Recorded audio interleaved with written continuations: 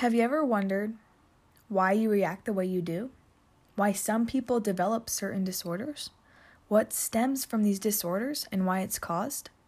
I will be covering topics such as eating disorders, multi-personality disorder, Stockholm syndrome, and Tourette syndrome, and how the mind plays a role in them. So I'm sure you've heard one of those terms here or there, but have you ever wanted to learn more or find yourself asking more and more questions? I chose these topics because they caught my interest. There are way too many things related to the brain to discuss, and we could be here for hours, so that's why I chose those 4 topics. I'm going to lead off with eating disorders because it is especially common in today's society. Eating disorders can go 2 ways. It can go from not eating enough to binge eating, which both are unhealthy habits. Females typically are targeted more and experience more eating disorders because of society standards. However, males fall into the category more of binge eating. Those that participate in sports, stuff like wrestling, swimming, track, and football, also have to follow a strict diet. So those that participate in those sports often are susceptible to more eating disorders. Bulimia nervosa is commonly associated with females. However, there are many factors that go into eating disorders, and there's not one unifying diagnosis. Sometimes females develop anorexia, which affects the body functions, and often females or males will purge or throw up to get rid of calories, and it's an impulse to repeat over and over again, and it's hard to resist that urge. Binge eating can easily lead to obesity and heart problems because there's often the struggle to get away from unhealthy habits. It might also be related to working out too much. A male might feel the need to work out impulsively because impulse is hard to ignore. Anxiety, depression, alcohol or substance abuse, obsessions and compulsions are also common in people that have eating disorders. This causes a cycle because they are all linked together and are often paired with eating disorders. Brains of those with anorexia or bulimia can override urges to eat, according to Science Daily. People that have eating disorders receive signals to the hypothalamus that are significantly weaker. The brain overrides their signals to eat. The brain overriding the signals can be very damaging to your health. Now, let's back up a minute. The brain is broken into the cerebellum, the brainstem, and the cerebrum, just to keep it simple. The cerebellum is located in the hindbrain, the brainstem is located in the middle brain, and the cerebrum is located in the forebrain. Those all stem into smaller subcategories where the hypothalamus comes from. The hypothalamus is located just below the thalamus and pituitary gland, responsible for hunger, thirst, sleep, and sexual response. So you might want to think about that the next time you're considering doing anything that will damage your brain. Moving forward, people with eating disorders have intense emotions related to food. They can be at risk for co-occurring conditions like mood or anxiety disorders, according to the National Eating Disorders Association. Now that you've been introduced to how the brain works and some of its components, I'm going to jump to Tourette syndrome. Tourette syndrome is a complicated disorder that is fascinating and often misinterpreted. Tourette syndrome is a neurological disorder characterized by sudden repetitive, rapid, or unwanted movements as well as offensive vocal tics, according to the National Institute of Neurological Disorders and Strokes. Tourette's can be easily mistaken, and people often find it funny when actually it can be quite dangerous. Movements can be erratic and dangerous in certain situations. People with Tourette's experience movements that are called premonitory urges, and these result from abnormalities in frontal lobes and the cerebrum, which both control thinking, speech, emotions, and planned muscle movements, as well as coordination, touch, and vision. The frontal lobe is located in the cerebrum and it is located directly behind the forehead. The frontal lobe helps govern personality and impulsivity. I'm really big on this word because these disorders and syndromes all have to do with an impulse associated or caused by the brain. There is a place called Broca's area that allows thoughts to be transformed into words.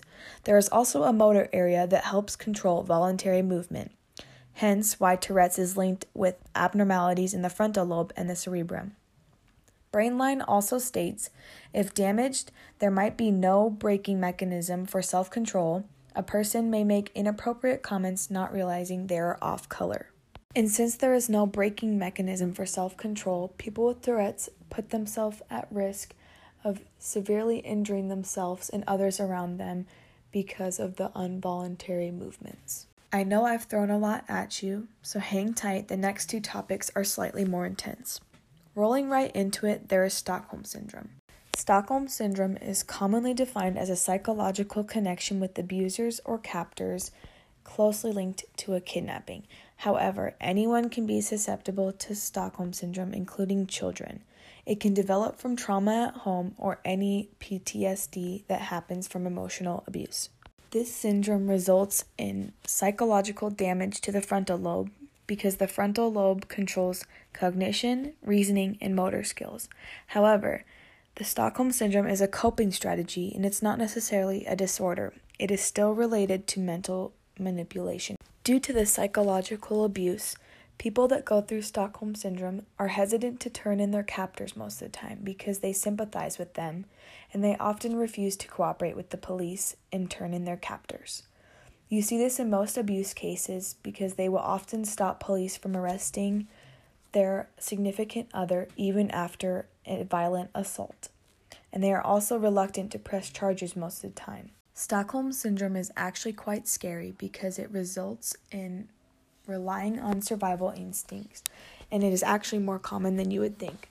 There are many different things that are identified as Stockholm Syndrome that you wouldn't believe are true. When people hear Stockholm Syndrome, they immediately think kidnapping, and you're not wrong, but Stockholm Syndrome can take place in abusive relationships due to the emotional and psychological abuse. There's often multiple mind manipulations, and your brain experiences many reroutes from your normal routines and how your brain is normally programmed. Stockholm Syndrome can be seen as a survival instinct because those that have went through it often participate or take part in actions that can benefit or make their captor happier in order to save their life. This tricks their brain into a reward system. They think of it as their life for certain deeds. Child abuse is also a form of Stockholm Syndrome because it is a confusing emotional abuse at a young age that may cause them to grow up and think it's okay, and also causes them to be more compliant or participate in compliance to avoid abuse in their home. Believe it or not, sports coaching is also a form of Stockholm Syndrome. You wouldn't think so, but sports coaching can technically use and often use abusing techniques, and often athletes will think it's for their own good, when really that's just another form of Stockholm Syndrome. As I mentioned before, Stockholm Syndrome is not necessarily brain damage to a certain part of the brain, but the brain still endures a hard mental abuse, which is crazy to think about because it's insane how quickly the mind can change over time. It's easy to form habits and it's hard to get rid of them. Similarly, it's easy to be susceptible to mental manipulation and it's hard to realize what's going on. Although Stockholm Syndrome can be pretty intense, I saved the best for last. Have you ever pondered about multi-personality disorder? It is kind of spooky and mesmerizing when you think about it. Multi-personality disorder is also known as dissociative identity disorder, and it consists of the presence of 2 or more split identities. On average, there's 13 to 15 personalities that can grow over time. According to Cleveland Clinic, about 90% of the cases of dissociative identity disorder involve some history of abuse. Dissociation is a coping mechanism that allows a person to disconnect from certain triggers. This may reflect different races, genders, or even ages and alter personalities. They function with their own handwriting, mannerisms, likes and dislikes, allergies, and even other health conditions. Yes, seriously, one personality may hate peanuts and claim to be allergic or even exert symptoms of an allergic reaction, while others might eat peanut butter every single day. Switches can take minutes, days, or even mere seconds. An alter may not recognize things they've bought or people they've even met, even though they look the same to the outside world. The orbital frontal cortex functions differently in DID patients. The orbital frontal cortex is located in the forebrain and it's tucked inside the frontal lobes of the brain. OFC relates to a type of impulse control, but too much damage causes a deficit in response inhibition according to neuroscientifically challenged.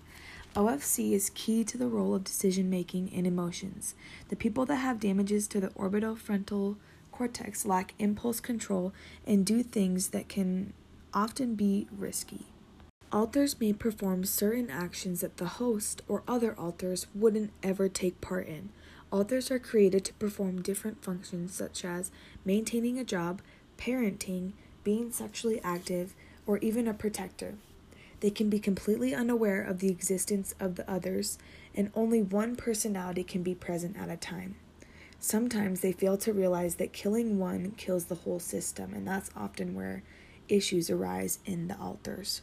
There may be conflicts or even violence between two alters that are coexisting at the same time. Switching is mainly prompted by stress.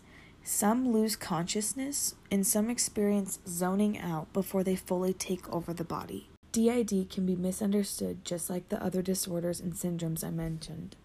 All of them rely on this impulse and this change in the brain, and I find it absolutely mind-breaking how complex and intriguing our minds are. They play such a huge role in our everyday functions, and we move about and do things without understanding how hard our brain works. Anyway, that's a wrap on how the brain works in different disorders and syndromes. Thanks for listening.